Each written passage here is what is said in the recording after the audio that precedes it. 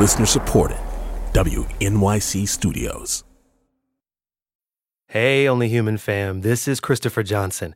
I co-hosted The Realness. That's our podcast about the rap star Prodigy, half a Mobb Deep, and his lifelong battle with sickle cell anemia, how the disease shaped his life and his music, and how it impacted his death.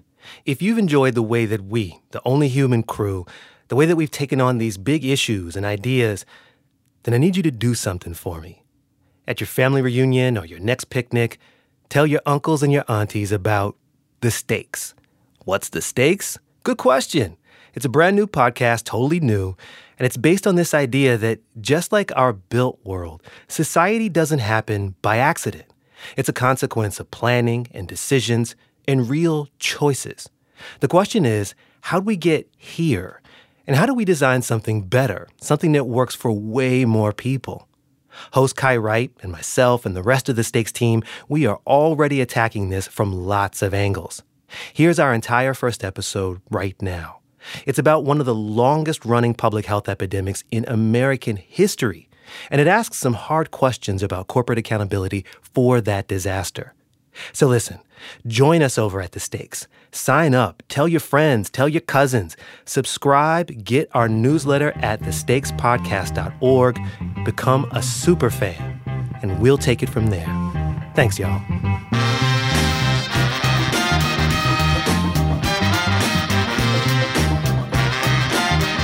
I'm Kai Wright. Welcome to The Stakes. In this episode, The Little Dutch Boy and Old Man Glue. Kai Wright. Christopher Worth. I have a question for you. Shoot. When I say Dutch boy, do you know who the little Dutch boy character is? Yeah. Well, literally who he is? Well, could you describe him? It's like a little white baby, I think. It's not a white baby. No, it's not. No, it's not a white baby. It's a little white baby. It's a little white kid, blonde hair, blue overalls, blue cap. He's wearing clogs. Well, it's a white baby. He's Dutch, but he's not a baby. He's like 7, 8 years old or something, and he's always carrying around a bucket of paint and a paintbrush.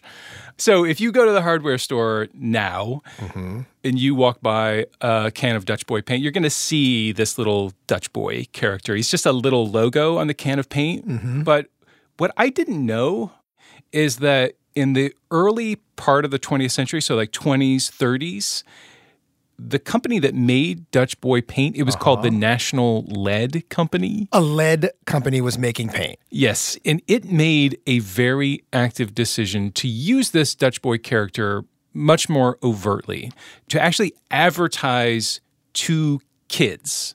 To sell the paint to advertise kids. Lead paint to kids as a way to get to their parents, which, given what we know about lead paint today, it sounds absolutely disastrous. Lead causes brain damage. It causes lower IQ, hyperactivity. It is really harmful to young developing brains. But the fact of the matter is, human beings have known lead is dangerous for a really long time. The Greeks knew this. Benjamin Franklin wrote about the dangers of lead. People actually had kind of a very natural fear of it. And yet, lead still ended up in so many everyday consumer products. As a result, lead poisoning is arguably the longest-running public health epidemic in American history. And this Dutch Boy character is a clue as to how that happened, how the lead paint industry convinced us to ignore these health risks and push this poison into our homes, all in the name of profit. And so our question in this episode is, why hasn't this industry been held accountable? And how are kids still getting poisoned? That's what's at stake.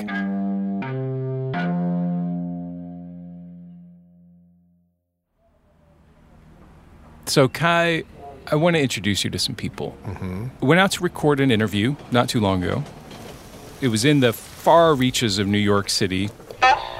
Oh, hey, it's Christopher from WNYC. When I got there, 3-story walk-up, old building. I go up this rickety wooden staircase, and at the top, I meet this family. Hello? Hi. Hey. This mother and her 4 very beautiful children. talk, wait. all under the age of 5, all in this small, very, very sparsely furnished 3-bedroom apartment. And we're where in New York City now? Well, see, that's the thing is I cannot tell you where we are or who these people are. This woman she's a victim of domestic abuse. She's hiding from the father of these kids. So she's in this program that's placed her in this apartment. Right. So this place, while it's not particularly fancy, it's kind of a refuge for her and these kids. It's her safe space. It's her safe space. But then she tells me this story about how she lived there for a few months, maybe half of a year, and she started to notice something about the kids. After a while, I keep seeing them with this white stuff on their mouths. I'm like... It was like this white powder. What's going on? And so she asked one of her older daughters, what is this? What's on your mouth? And the little girl tells her, oh, Mommy, the paint from the wall. I'm like, why y'all eating the paint from the wall? That's not nice. That's nasty. Oh, God. So then what does she do about it? Well, so at first she didn't immediately realize this is a problem. But then... I took them to the doctor to get their physical done for school, and the doctor called me back with the results. These kids had been exposed to a lot of lead. The kids have lead poison. What were the kids' levels? My oldest daughter was 15, and the other oldest one was 16. So those sound like big numbers, but how much are you supposed to have in your blood? So the Centers for Disease Control says that no level of lead is safe. And it recommends health departments take action if a child tests above 5. So these kids are 3 times that number. And in New York City, if your kid tests at 15, 16, the health department knocks on your door within a couple of days to conduct an inspection. They came and they checked the windows and stuff like that, and they found the lead. They found lead all over the place. I mean, when they go in, they stamp it with these red letters that say lead paint, and it was on the door frames, it was on the windows. I went into one of the kids' bedrooms, and you could actually see bite marks on the windowsill and all of this chipping paint. I got water. Oh, you did? Were you thirsty? And one of the 4-year-old girls was saying, we eat the windowsill. I'm biting the window.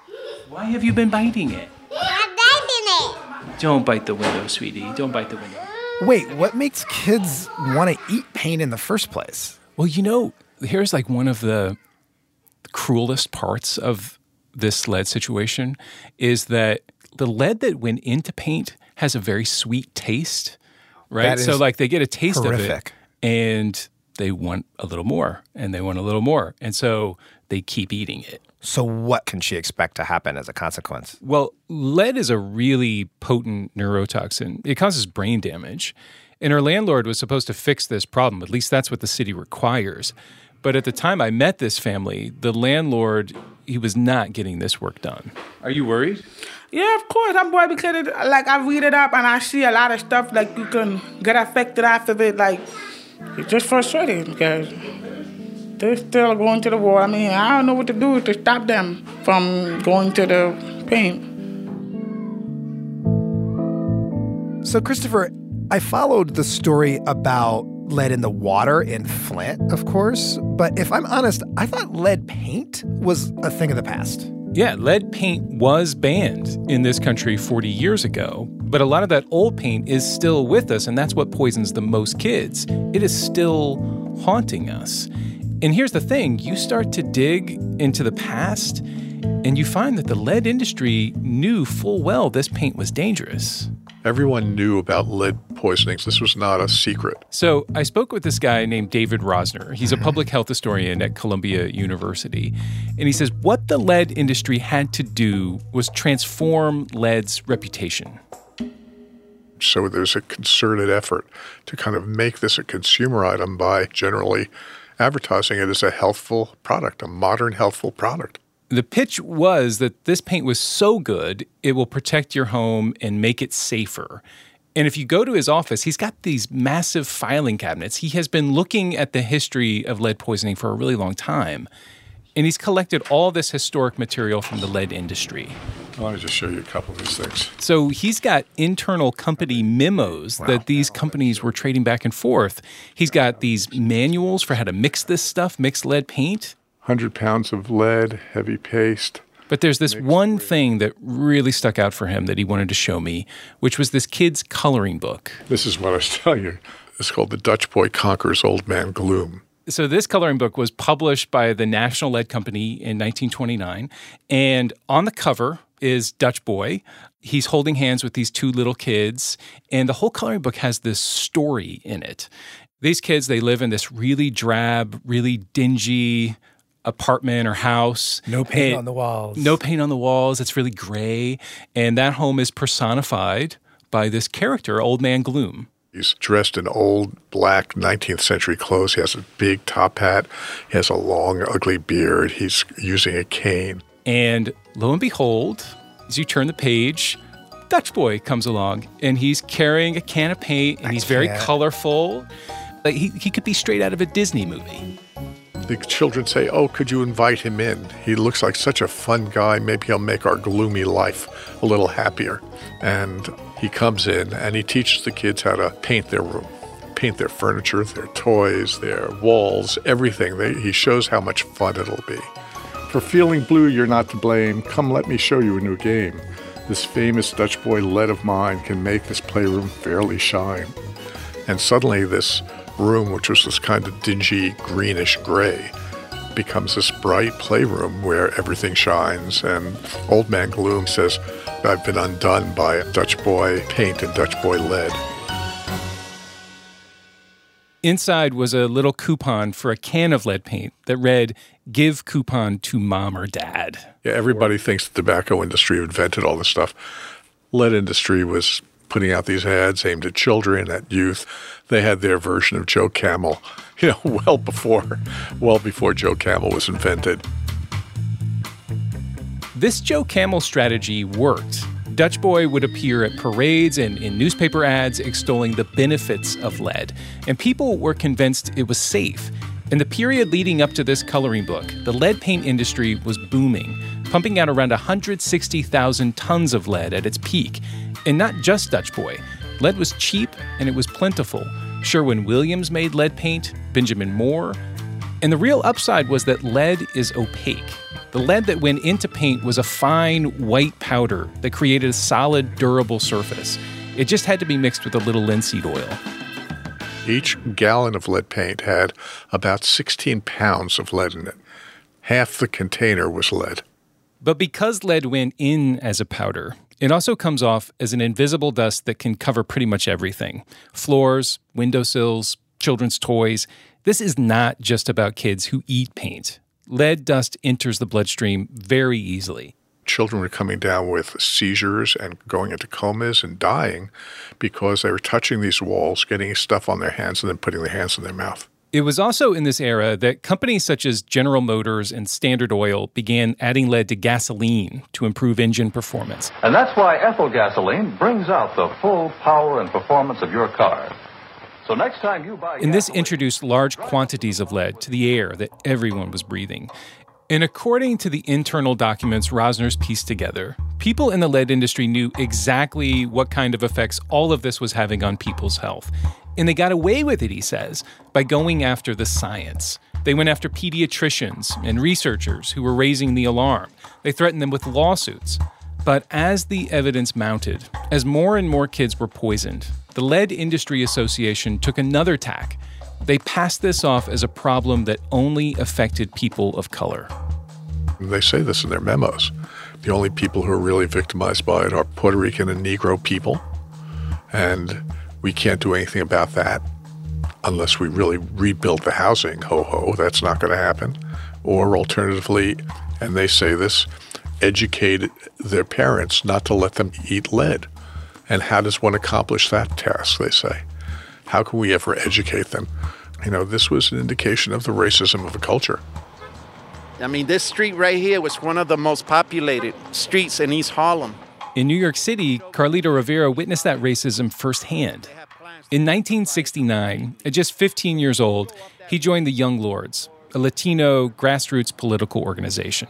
And at a time when few public officials were willing to take on this problem, groups like the Young Lords and the Black Panther Party, they began knocking on doors with a team of medical students, testing kids in their neighborhoods.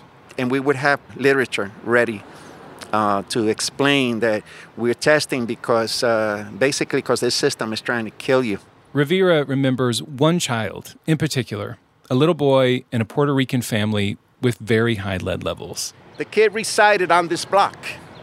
And if I'm not mistaken, he lived in this building right there. Describe what he was like, though.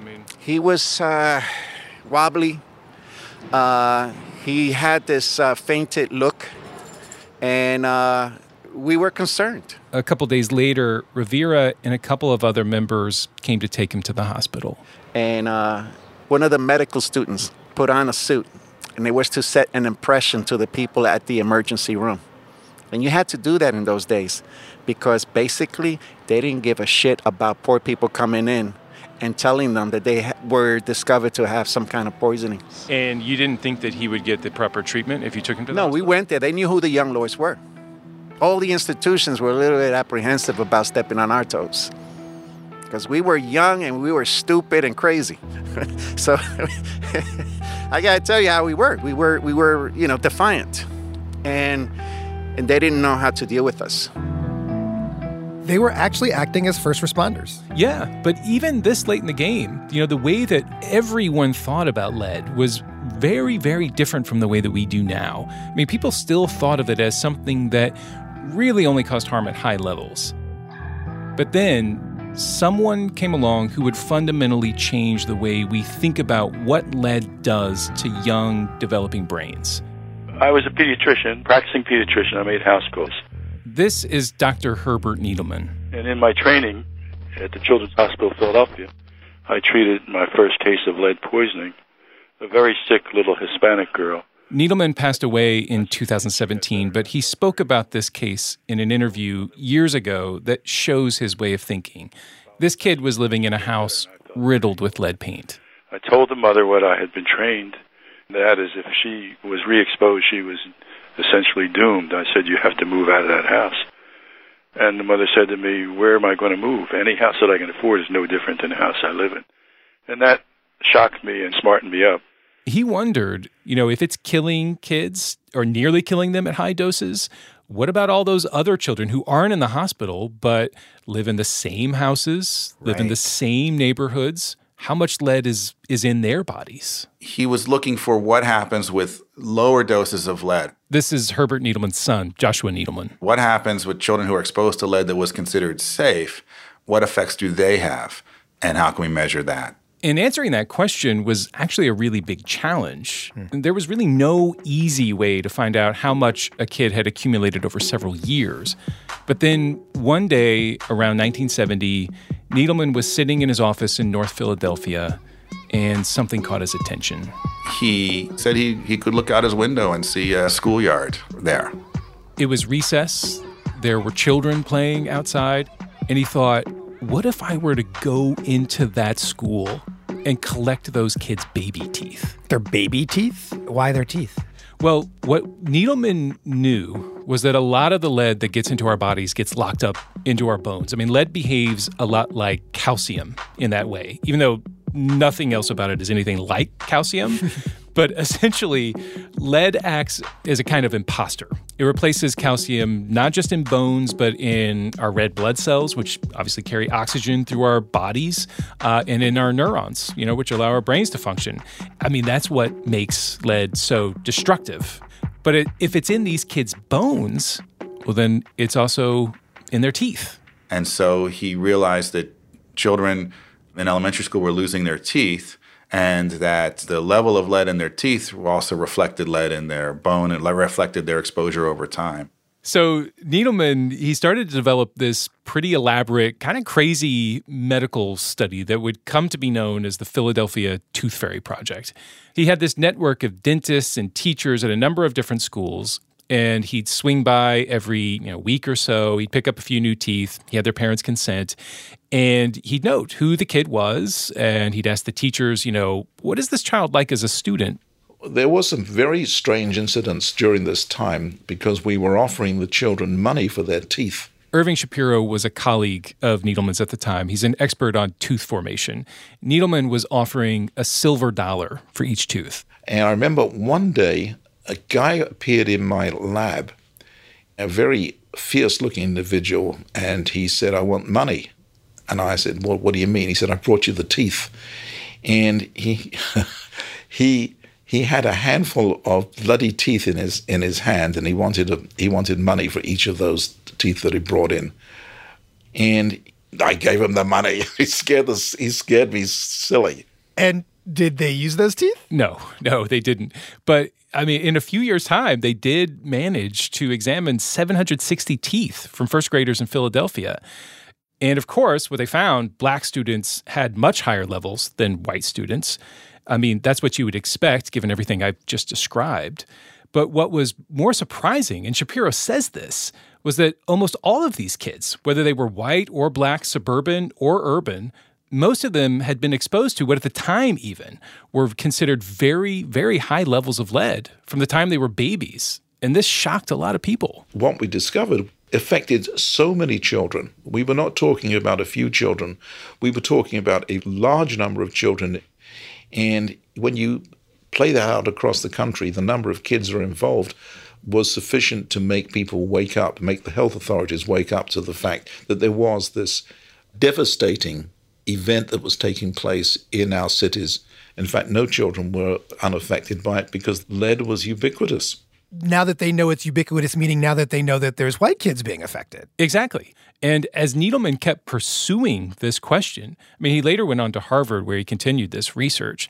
He found that this exposure, even at levels that were considered minuscule at the time, was causing real damage. And we came to the conclusion that lead was a poison and there was no safe level of lead at all in the human body. So what effect did this research have?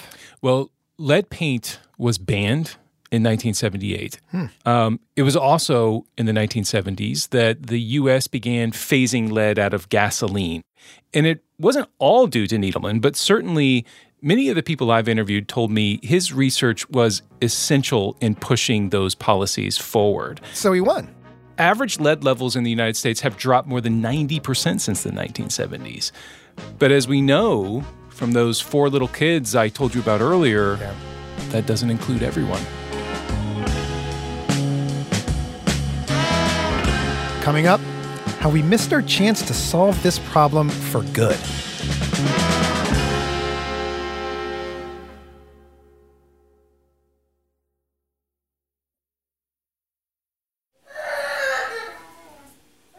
You know, Kai, we went back to that mother and her kids who are dealing with all this lead paint. Go in your bed. Go in your bed. You too, madam. You know, the landlord was supposed to have taken care of this problem within 5 days. Right. And I assumed that this problem was over and done with. But over 2 months since I first walked through her door, nothing has been done. Yeah, but, you know, my kids is still picking the paint off the wall and stuff. They're still doing it? Yeah, they're still eating it. Oh, God. I don't know what else to do. It's frustrating. I can imagine. Yeah. And you can't keep them away from it. Exactly, because it's in their room. So, you know what I'm saying? You sleeping at night, you don't know what they're doing in here. So, it's like, you wake up in the morning, you see paint all over the floor. Like, wait, y'all was eating the paint? Yes, mommy. Why? I don't know. And, you know, listening to her, Christopher, what is striking is that here is a family that turned to the city, to the government, looking for safety. And we have failed her repeatedly. We put her in a facility, in a house that had poison on the wall, and the poison is still there. Yes, but this is how we've set this system up. I mean, we've essentially made a decision to use kids as canaries. And it's estimated there are over 1 million of them in this country. And we wait until they're shown to have an elevated lead level, and then, only then, do we decide to do anything about it. And I think we need to ask ourselves, are we really okay with that? You know, after he proved in the 1970s that lead was causing all this harm, almost immediately, Herbert Needleman started pushing public officials to take a more preventative approach. I mean, he really thought we could eradicate this for good. I'd like to now call forward to testify Dr. Herbert L. Needleman, professor of psychiatry. In 1991, he testified before a House committee hearing pushing this idea that if we were willing to spend the money, we could solve 2 problems. One, we could go in all these old homes and remove the lead paint.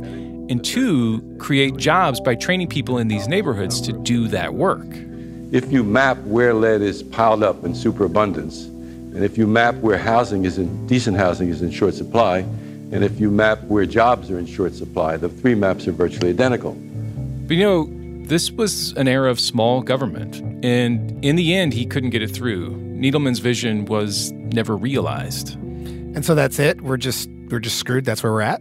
Well, actually, I think we're at a very important moment in this history right now, because there's this different approach that seems to be gaining at least some traction. Are you there? I'm here. Okay.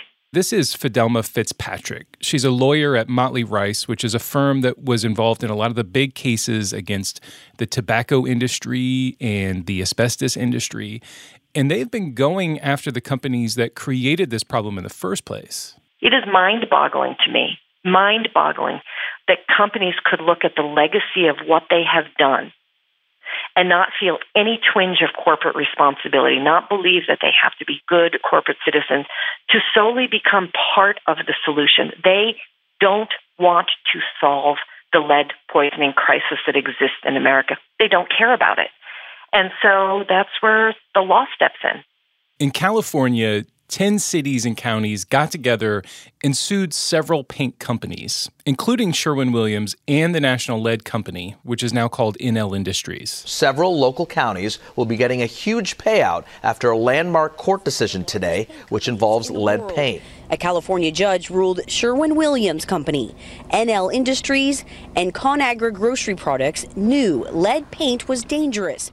And in building this case, Fitzpatrick used all of those historical documents that David Rosner has collected as proof that these companies really knew that they were selling dangerous products all along. I mean, it took 18 years, but in the fall of 2018, the lead paint companies were forced to pay $400 million, which will be used to fund lead abatement programs.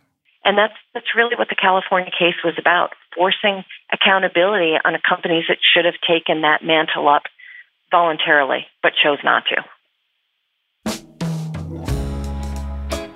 Christopher, I don't know if that's exciting or it's depressing that we can't count on our government to help families like the one you met. Right. I mean, not without a willingness to pay for it. And, given that local governments already spend a lot of money dealing with lead paint, I mean, testing kids, inspecting homes, Fitzpatrick says cities all over the country really should be thinking about how to make these paint companies pay their share, either voluntarily or through the courts.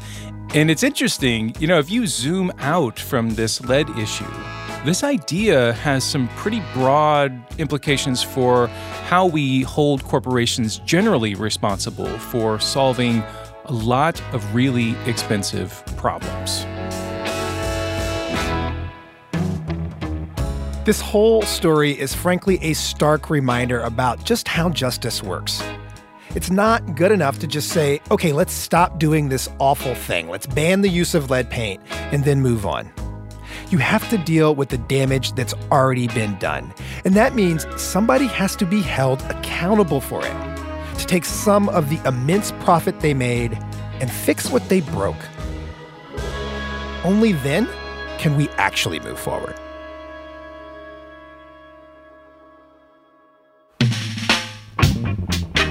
The Stakes is a production of WNYC Studios and the newsroom of WNYC. This episode was reported by Christopher Worth. It was edited by Karen Frillman, who is also our executive producer. Casey Means is our technical director. Jim Schachter is vice president for news at WNYC. And the Stakes team also includes Amanda Aronchik, Christopher Johnson, Johnny McCone, Jessica Miller, Kari Pitkin, and Verilyn Williams. With help from Hennis Brown, Jonathan Cabral, Michelle Harris, and all of you. Join us by signing up for our newsletter at thestakespodcast.org. You'll get all kinds of cool stuff like bonus content and musings from me, but maybe most importantly, a chance to tell us about yourselves and help us find some stories. You can also hit me up on Twitter at Kai_Wright and chime in with the hashtag #TheStakes. Thanks for listening.